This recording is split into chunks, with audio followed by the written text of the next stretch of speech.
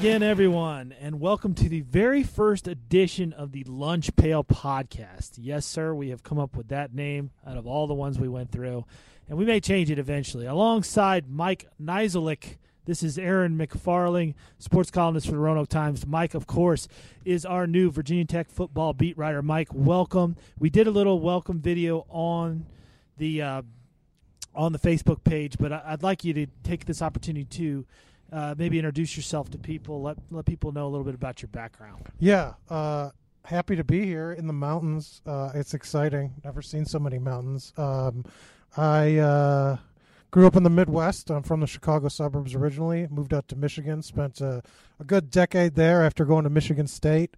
Covered everything from legitimate college football and the professional teams to every event, racing on the water, air, what was it, Red Bull, air races, everything, high school sports, recruiting, but then focused in on college, spent the last 3 years down in Auburn covering the football team and basketball team down there, and now I'm here to cover Virginia Tech, and I'm pretty excited about it. Have you ever covered a professional putt-putt tournament? Putt-putt, no. Professional golf, yes. Yeah, well, I mean, that's two different sports. I mean, putt-putt is legit, and but I mean, I think you got to be pretty good at putt-putt to be a professional golfer, so I'd say that's so. On some level. It's the next step for all those professional putt-putt is actually closer to billiards than it is. You think so? Yes. It's not miniature golf because it's those strict bumpers on putt-putt. But, well, let me give people an idea of what we're doing here, and we're sort of feeling our way through this the first time. But Mike has come up with an outline of things he would like to talk about, and then we're going to close it out with a pick three. That's your idea. That's my well. idea. Kind of things outside of football. We'll talk football. Most of this will be geared toward football, but just have fans get to know us a little bit, and they could give us their kind of television, movies, food. Just things on your mind or you've kind of liked in the last. Obviously this is our first one, so but in the last week, kind of going forward, just things that are on your mind a little bit. Yeah, and I like that idea, and I think we'll get better at it as we go, for sure. And fans might learn that gambling's all on your mind. That might be all your three, right? Every three. So, but yeah. we could talk about that. So. Yeah, well, no, there's always time for gambling on the podcast, for sure. Let's start with sort of your take on the biggest questions coming into camp, and then now that we're only about a week away from kickoff of Florida State versus Virginia Tech in Tallahassee, how many of those questions have been answered and where they are in terms of those questions? Well, yeah, obviously I think the defense is in the foremost of fans' minds just because, you're placing 7 to 8 starters because one's moving over. Vinny Mahota's changing positions, but I think that's obviously a big question. But for me, it kind of started with the run game. What would that look like? Because the production hasn't been there, and you kind of look at yards per carry. I think somebody tweeted out just even going back 3 years that they're one of the worst in college football in terms of their production per play. And it's kind of been interesting. They lost Trayvon McMillan in the offseason as a graduate transfer, and just it doesn't look like they're looking for a guy that can carry it 20 to 25 times per game. And, I'm not sure if it's been answered, but it seems like they have a role for every guy. Looks like Steven Peoples is going to kind of be important if he can stay healthy. Thought it's interesting how much they've kind of stressed his role. But it's interesting just that it's more specialization and more rotating guys just because of kind of the pace of play than trying to find that guy that can lead you. Yeah, I've always felt like that if he had a bell cow back that he really trusted, and one of those guys, the 4-star recruit, the Kevin Jones type, that he would use him liberally like that. He hasn't really had that guy, and Peoples certainly is physically built for a role like that. If you want to run him into the line 40 times, you could. He certainly did that in high school, and he can do it in games here. But they like to mix it up. They like to see different guys get in there and see if they can break something off. So, it'll be interesting to see who ends up being the leading rusher on this team, because I think we did last year about this time. We tried to predict that, and I got it right. I said McLeese, but it wasn't until the very end that he took over. Right. And, a lot of fans have been getting emails. What about Colbeck? Where's Colbeck? What can he do? And, it's sort of to be determined. I think a lot of freshmen are going to be on the 2 deep. I don't know. They've got a lot of young talent at running back. Jalen Holston played as a freshman, and so he's going to, I think, have an increased presence and role. And I'm not sure, Coleman Fox has kind of moved. They have him working at running back and slot. So I don't know if Beck will kind of be a standout this year, but because they do have some guys that they have talked about, McLeese and Holston, I think, at the top of the list, with Peoples right there as kind of the change of pace, as being kind of the three guys they're going to rotate, at least at the start of the season. Yeah, if I had to guess, I'd say Cole Beck sees action on special teams, and that's probably it, yeah, at least for this year. But that's just a guess. And, Coleman Fox, I'm excited. I'm glad you mentioned him. It's sort of been a running joke around me for the last couple of years. Coleman's a Salem guy. I'm always asking about him in the press conferences. I requested him last year. I was told he was not available to speak. But we're going to get to talk to him at Media Day on Sunday, and that's a real exciting moment. I'm calling it Coleman Fox Day. It's just, you're going to be right at the podium, right there to ask him. And you have, I think, 5 minutes, so you got to make it count. So every question is going to count. And as we look at the other kind of question, I think for me, and it's going to be harder to define, Josh Jackson as a second-year quarterback, can he make the leap? Because I think that will, if he does that, if he's that guy, can kind of take away, so let that defense grow. Because I think your defense, regardless of how confident they are, there's going to be some growing pains just because of how inexperienced they are. But if Josh Jackson can be the guy that leads your offense to score 30, 35 points a game, you're going to be able to have some mistakes, and you're going to be able to have some bad games or days off where you can kind of say, we got to lean on the offense a little bit. And it's interesting. I think the team has kind of talked about his confidence and his composure, and I think they're saying all the right things. Obviously, I wasn't even here for the open practice. You got to see 20 minutes.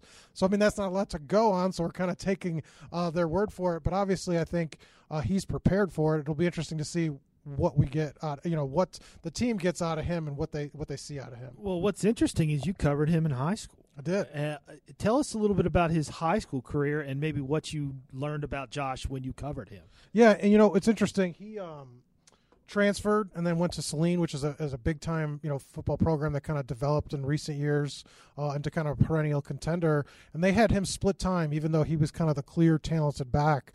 They still wanted him to kind of learn a little bit because he was still a young guy when I was there, and took him to the championship game. But still, up until almost the playoffs, he was splitting time. And it's interesting. I've talked to kind of people close to him, and they say that really helped him kind of get through his redshirt year here, because he did get antsy by the end of that year. And it was tough on him to kind of sit out again. But, they said that kind of helped develop him. He had a standout senior year, and you could tell he was, his family, obviously Fred Jackson, a longtime assistant coach in the Division I ranks, was at Michigan for a lot of years. You could tell he was born to play football or and raised to play football. Right.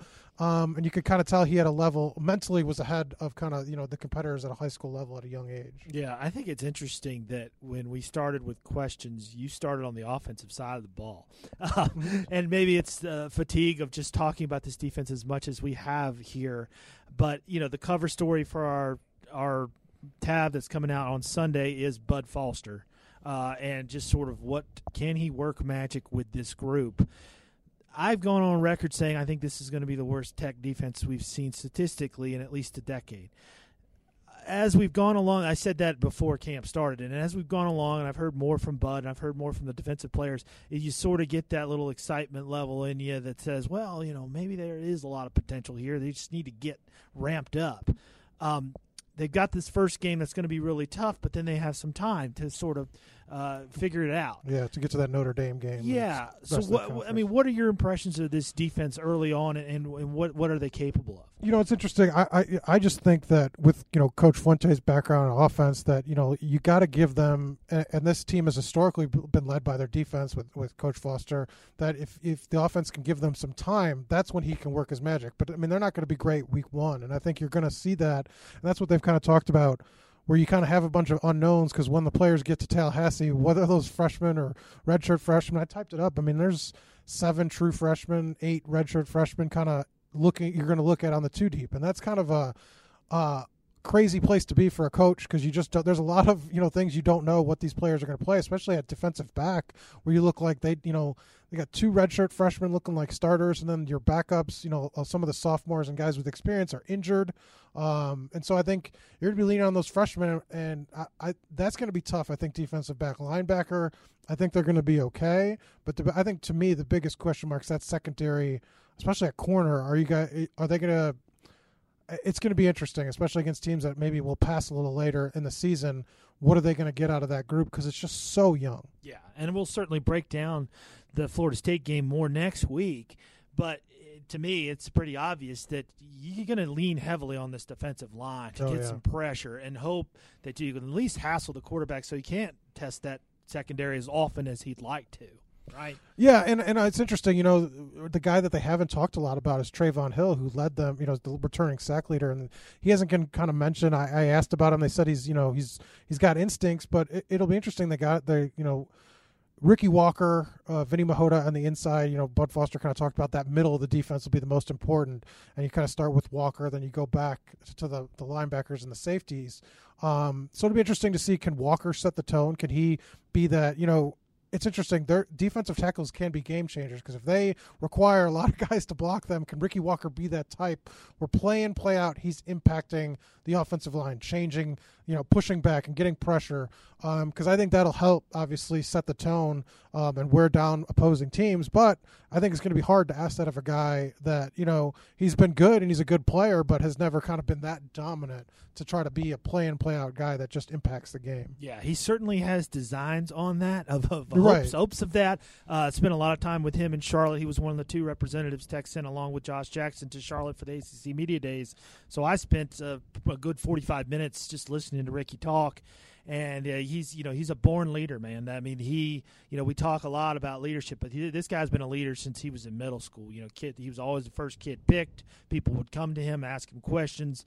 So that's a good place to start if you have a lot of questions. And you talk about lunch pail. He apparently carries that thing around like it's his, it's everything and anything. So he obviously defines that, and I think they need that leadership because they are so young.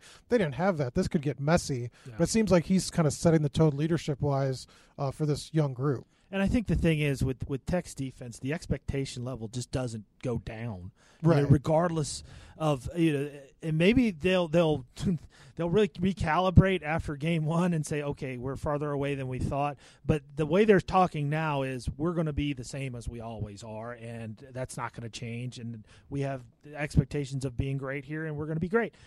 Like I said, worst defense statistically in a decade, that's all relative. I mean, I think the worst they've been in total defense, which is only one measure of defense, is like 54th in the last decade. So even if you're 60th, 65th, I mean, your competitive defense with an offense we think could be good. And that was my point. If your offense, if this is the best offense that Coach Fuentes had, since he had Paxton Lynch rolling in Memphis, you can make up for some of that. You can have a defense that's in that 60 to 70 range. Let some teams, and especially if you're bend don't break, like if they can be good in the red zone or kind of, lock teams down scoring wise, but still, I mean, if you allow a ton of yardage or make some mistakes, you could still do some other things, force some turnovers. They just have to do enough, especially if this offense with a returning quarterback, because I think your expectations are different when you have a returning starter or quarterback, that you kind of say, look, this team's going to roll with the offense. This team's going to roll by scoring points. And it's different, but I think that's what they'll have to do, especially early in the year. I don't think you can lean on this defense if you're at Florida State, it's 4th and 1 and you need to stop. That's going to be a tough spot to be for a group that's never done that before. Right. Well, let's get into some breakout candidates, shall we? Who are some guys that are, or maybe one guy or more, who's on your list of possible breakout guys? Yeah, I had a couple. We'll start with the offensive line. Silas, I guess it's Danzy or Janzy now. They said a J pronunciation. Now they changed it, and I'm still learning pronunciation, so I apologize to everybody. It's on the okay. roster. We can be patient. But they've changed the offensive line outlook. They had a returning starter, and then they put him in, and he's kind of run with it since the spring. I think that's interesting at tackle, especially such an important position. You have a guy that started all last year on one side, then they move him over for Silas, and I think that's an interesting spot, to have him be your anchor now. And he was a guy that didn't start last year, so I thought that was interesting that they're putting that much faith in him to be kind of the guy on the offensive line that slides in. Well, I'll go outside, and I'll say Damon Hazelton. I think that's a pretty obvious choice, but the transfer from Ball State, he walked in here for his media session, and you and I were both here that day, and he's very physically imposing and impressive, and all the guys talk about what a beast he is. I'm anxious to see him work because I know they've been looking for sort of a go-to guy on those 50-50 balls like they had with Isaiah Ford, like they had with Bucky Hodges, and they didn't really have last year. So, I mean, they had Cam Phillips, but he's not really that type of go up and beat them on 50-50s with your length and height. And Hazelton could give them that. And, that's a thing where, Josh Jackson talked about it last year after the West Virginia game, where there were many situations where he didn't know what to do with the ball. He just threw it to Cam. I'm going to throw it up to Cam and hope for the best. And a lot of times Cam made it work. If Hazelton can fill that role this year, that's a big, big deal for this offense. Yeah, and I think Trey Turner, a guy, wide receiver, that coaches have talked about a little bit and said he's could be that special player. I don't know if he'll be a breakout candidate and be a guy that takes over, but as a freshman, guy that might contribute, a true freshman, it'll be interesting to see what his kind of role is and how he develops, just because they're looking for talent at that position. And so I think they're going to be rotating quite a bit, too, with guys and so if he stands out, maybe he gets an increased role as the season goes on, but I think it'll be interesting. On defensive side of the ball, I think you're looking at, obviously everybody's talking about Dax, and I've got a story coming on him soon, and everything you hear about him is he's going to be an immediate kind of impact player, and he's on the two deep, I think, for sure, as a backup. It'd be interesting to see what he does, but I think the guy that I'm interested to see, Divine Diablo, and I guess that's right, huge Yes. for a guy in the secondary, was injured, but was basically, a special team standout his first year and was on the track to being kind of a really that breakout candidate last year until he had an interception. He broke his foot on it. Right. Just his size, I think, they've talked about kind of getting him back and trying to work him into it just because of the injury he had. But just you see that kind of size, and he could be a special player just because you don't see that in the secondary, and that kind of stood out to me. Yeah, I wrote this a week ago or something, but there are guys that you see for the first time and you say that's an NFL body. Certainly Tremaine Edmonds was the first time I saw Tremaine Edmonds. I didn't know who he was, and I asked some of the other reporters who were there. I said, "Who is that?" And they said, "That's Tremaine Edmonds." I said, "Why isn't he playing?" They're like, "Well, he's just a young buck," and of course he became a first-round draft pick. I'm not saying Diablo is going to necessarily become a first-round draft pick, but you just look at him physically, and like you said, there's a lot you can do just with physical ability that other people can't do. So I think that's a really good choice. Who do you think will be the top running back? I mean, do you think it'll be McLeese? I guess McLease, unless Holston really kind of has a breakout. It seems like McLease is the guy. They haven't said differently. I mean, I think Peoples is going to be an interesting case. How much do they go to him? Because they said, they want him to be healthy, so they're going to use him sort of judiciously, and like you said, not pound him into the tackles every play. But I think McLease is kind of the guy that you kind of say he looks like he's good. And he had a good, strong, obviously Camping World Bowl and kind of set the tone for himself to try to have a good spring, and he did by all indications. But I just don't see them having a back that's going to average maybe more than 15 carries a game, and that's so I think it's going to be.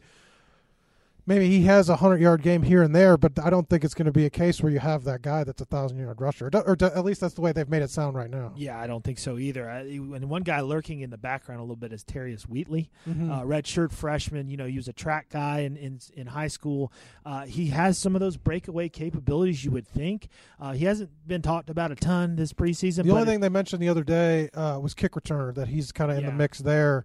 And so he'll see the field, and certainly in special teams, but how much running back wise, they've kind of been playing it close to the vest, kind of behind that top group, like what rotation they're going to have behind those three, and especially in the first 4 weeks when you have some of the lesser opponents, what are those? Who's going to be the guy that's after that first string? Who's going to get the second half carries? And I think it'll be interesting to see, especially when you get to that week 2, week 3. Yeah, as frustrating as it can be waiting on the two deep, which we won't get until next Wednesday. We get that Wednesday. Yeah. And sort of the close, as you mentioned, the close to the vest way that they play a lot of things, not being able to see practice and things like that.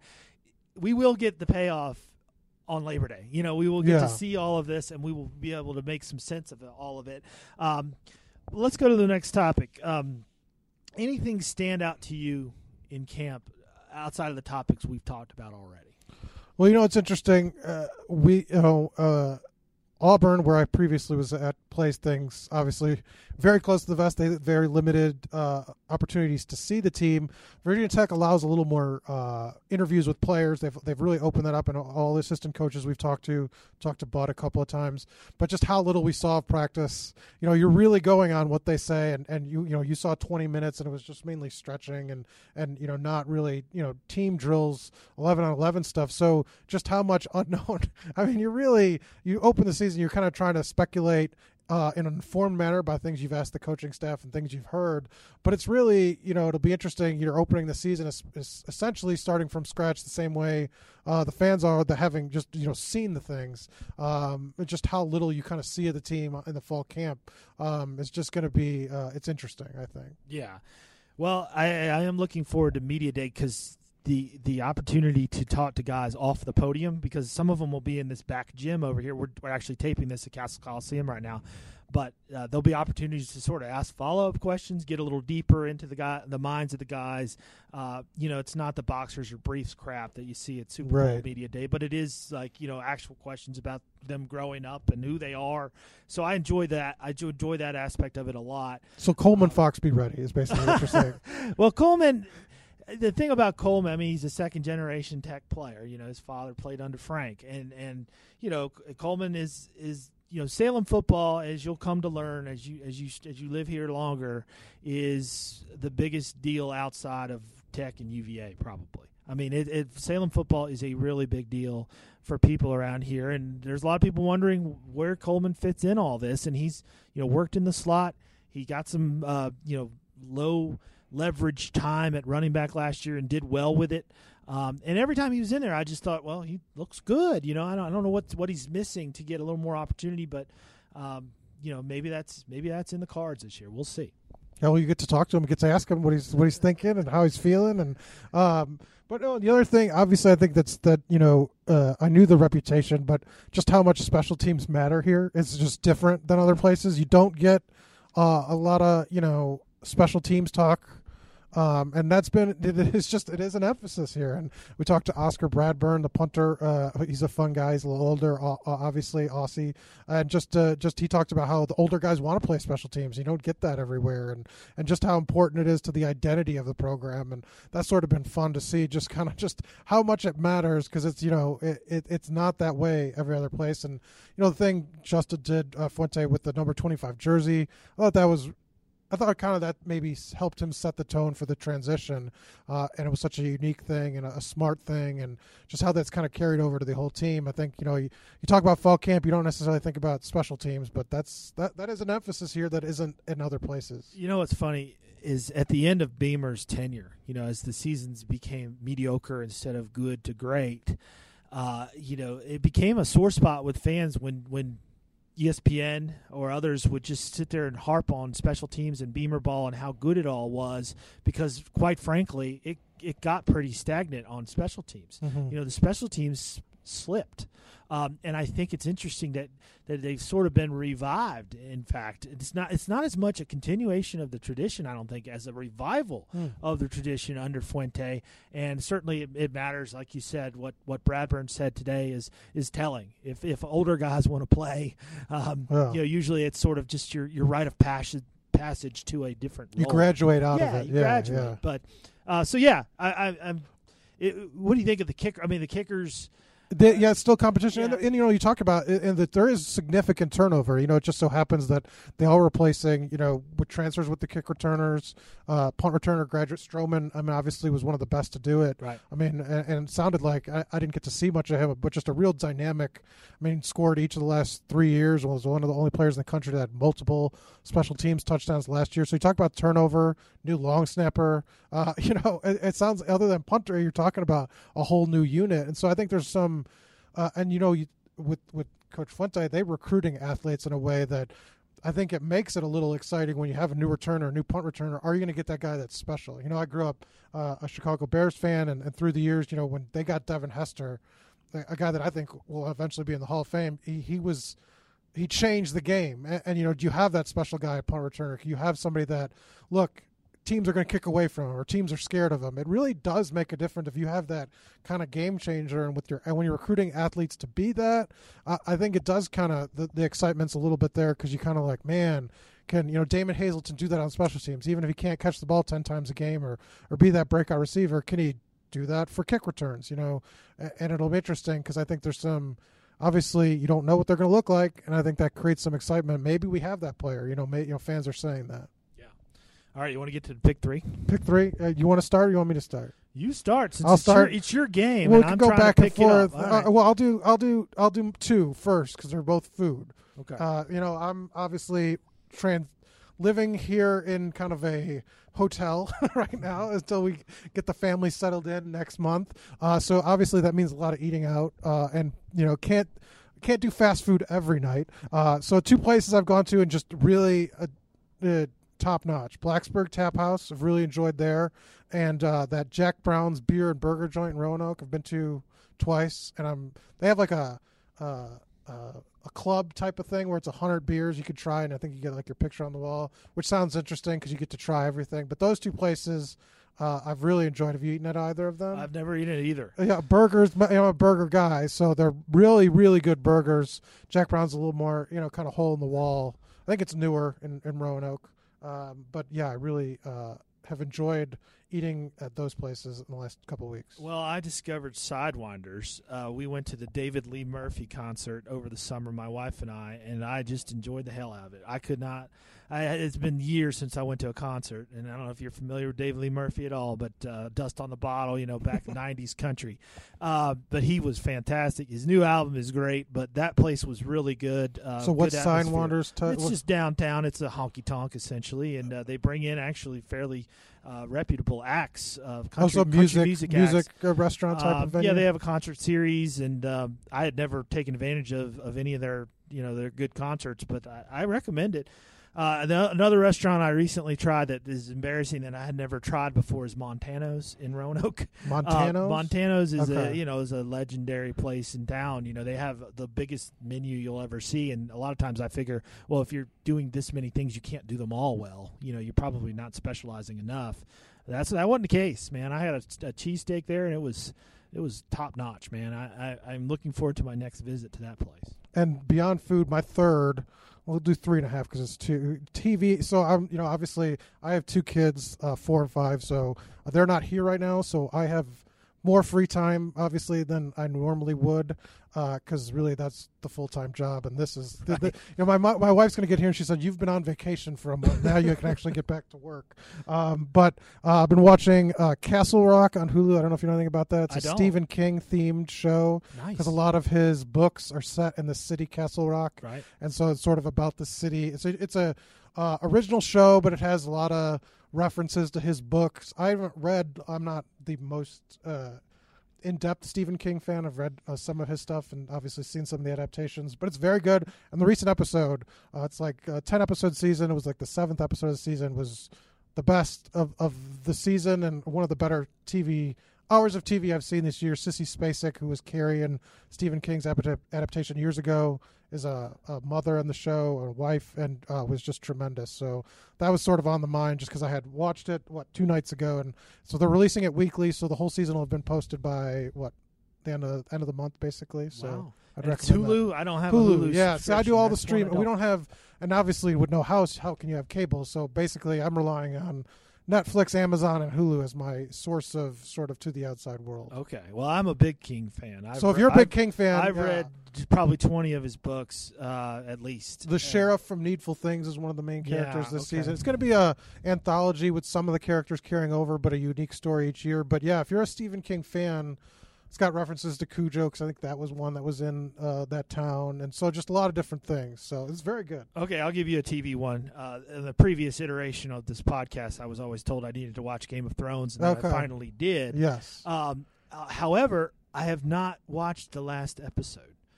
For some reason, I've gotten all the way up until the very, very last episode in season 7, I guess it is. Yeah. And There's still another season though. So right. Yeah. Then that's I think not even until next year. Right. Yeah, Well, at least the ones that have been out. Yeah, I've watched and I've loved it. I mean, just like everybody else who's watched it, they love it, and I loved it. But I can't bring myself to watch the last one. I think there's some sort of anxiety about giving it up, like being like, I don't want to be done with this. I know there's more coming, but I want to always have this sort of in the holster. I mean, I could say I don't have time, but that's not true. When you say you don't have time, that just means it's not a priority for me, and it's not a priority for me. So that's a little weird, but yeah, I don't have to tell anybody how good that series is. You mentioned books. I mean, as Stephen King, I'm trying to branch out. This is one thing I've tried to do recently is read Ernest Hemingway. I did not expect that on pick 3. Ernest Hemingway. Have you tried? Have you heard of him? Is he a guy? Well, I tweeted out. I read The Sun Also Rises. That was the first Hemingway book I'd ever read, and I didn't get it. I mean, I was like, "What? This is boring. Nothing's happening. I don't understand what's all the hype about." I got another book called The Snows of Kilimanjaro. And other stories, and it's short stories by Ernest Hemingway. I like this a lot better. Some of them I don't get, but the symbolism or whatever. But some of them, they're pretty gripping in terms of the depth of them. But I like that you're putting in the work, that you didn't like the first one, but you didn't stop. You didn't let that deter you. You put your head down and you did it. You went back. Well, what's interesting is when I tweeted that out, the criticism of The Sun Also Rises, I expected to get nothing but hate. But actually there were a lot of people who said, yeah, I didn't like that book either, but give these other books a chance.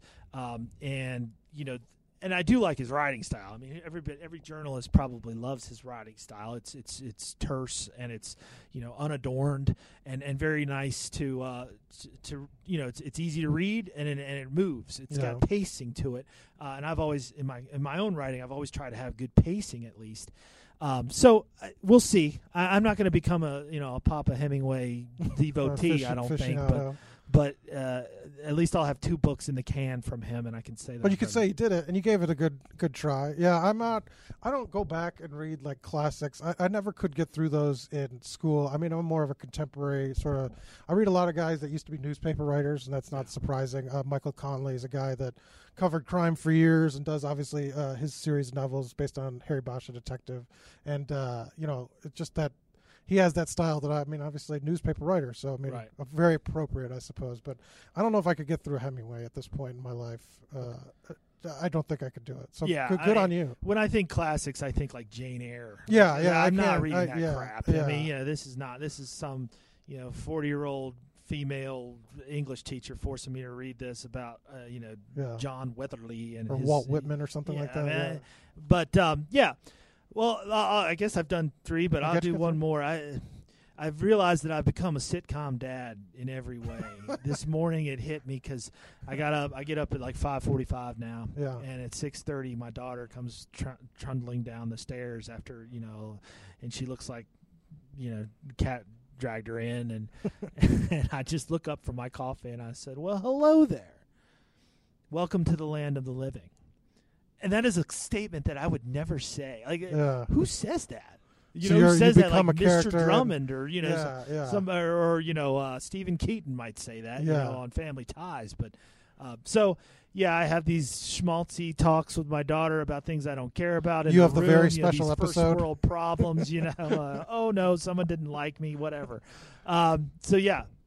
All it's missing is a laugh track to prop up all my bad jokes. But other than that, I've got the sitcom dad thing down. Well, your kids are a little older than mine. Mine are 4 and 5. So ours are it's more just like a wrestling show where it's just people getting hit with chairs and diving off high spaces. So it's a little different kind of a sitcom. It's more of a just slapstick comedy. You must be enjoying this vacation then. I mean, I'm not going to say that publicly because I will literally get in trouble if my wife listens to this. I will be forced to it's like it's going to be punishment when they get here. It's going to be like you've had your Right. your little fun. Now Right. it's you got to get up with them, and you got to do this, you got to do that. So I'm expecting things to get much worse. Well, and you do have an excuse. I mean, you're trying to get acclimated here. You've got to put Yeah, put in double time, to try to catch up Absolutely, and all that. So there's. But she's not gonna. That's not gonna be an excuse to No, fly. That's not gonna. As a be, that's married not man, gonna- I know. And yeah, I know how it is. and they're in that stage where it's just they're a handful. You got different problems, like you said.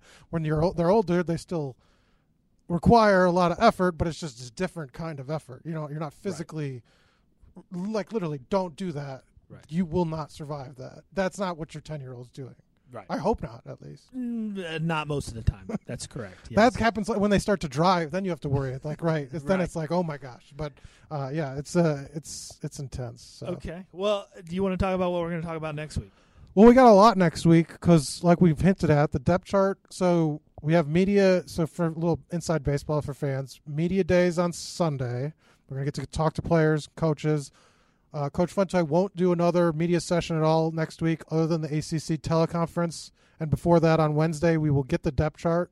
So we'll have that on the website and then in the paper on Thursday. Are you excited? Is this like Christmas for you? It is because you can start speculating, and here's what it is, right? Except I remember one year we got it at Auburn, and there was like 15 to 17 like oars. So it's just like, well, what's Right. the point? It's like then there's no, but it is big. We'll have season opening predictions as we get a little closer here. Kind of got to do, I'm so focused on learning Virginia Tech, I haven't even looked at what's going on at Florida State. And so that'll be fun to kind of do in the next week or here. And then we'll kind of talk about what our predictions are for, I think they might be in the paper beforehand. I got to look up what I put, but season records, what are kind of expectations for the season? Okay. Well, there's a question I got to ask you before we go, and Sure. I haven't asked you yet. What is your stance on The Simpsons?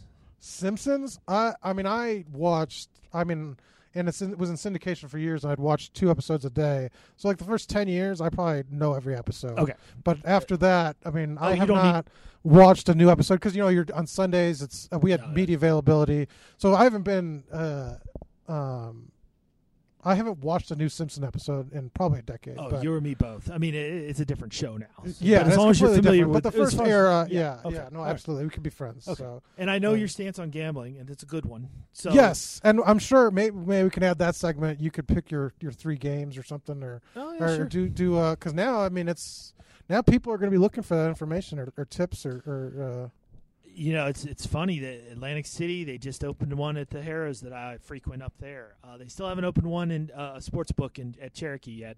Which is the closest casino to us, other than the ones Yeah. in West Virginia. But I guess they'll be coming in West Virginia. So and to hear Well- Coach Fuente talked about it. To hear him talk about legalized gambling and talk about that in relation to like injury reports, it's a whole new era because coaches just didn't want to say the word because obviously it was negative connotations and conferences didn't like it. But now it's like it's a whole new. It'll be interesting, especially in a year, what this is all going to look like because you could have standardized injury reports and things like that. You know what I found interesting about Fuente's response to that question about injury reports, and it wasn't phrased as in terms of gambling. Norm Wood asked it from Newport News. He was just asking whether he thought those were good or not, to have injury reports. And Fuente said, well, probably the reason they're out there is for gambling. And he said, I don't really know much about the whole situation. And it sounded very similar to me to when John Swofford, the commissioner of the ACC, gave his address in Charlotte. He was asked about the gambling thing, and he basically said the same thing. I don't know enough about gambling. I don't know much about gambling. My thought is here, you guys, it's here. You need to know. Yeah, did you not prepare for this inevitability? Because everybody knew it was coming. It's yeah, here. It was, And you need to have people talking to your players about what to do if somebody comes up to you and wants information. That, Right. These are conversations that need to take place.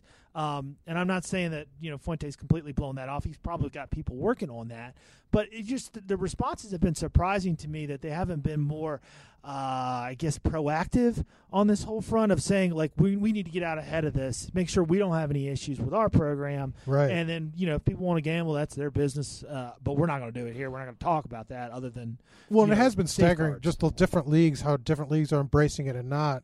And obviously the NCAA with the amateur issue and everything else, it's sort of different. But just now with the, like you say, injury reports are something tangible that they're going to have to discuss, and nobody's going to want to be first because you don't want, especially if you're having an out of conference game, you to be a conference that mandates injury reports and go against a team that doesn't, because like he said, he wants an even playing field, and how those things play out in the next year or two will be kind of fascinating because like you're going to see a lot of states, some states it won't be legal, but like ours, yeah, but bordering states and things where it's within driving distance, it's going to happen, and you're going to have those sports books a lot more prevalent than they were just in Vegas. No question. All right, well, I guess that'll about do it for today. Lunch Pail Podcast episode number 1 in the books, I think. Yes, sir. We'll see you guys next week.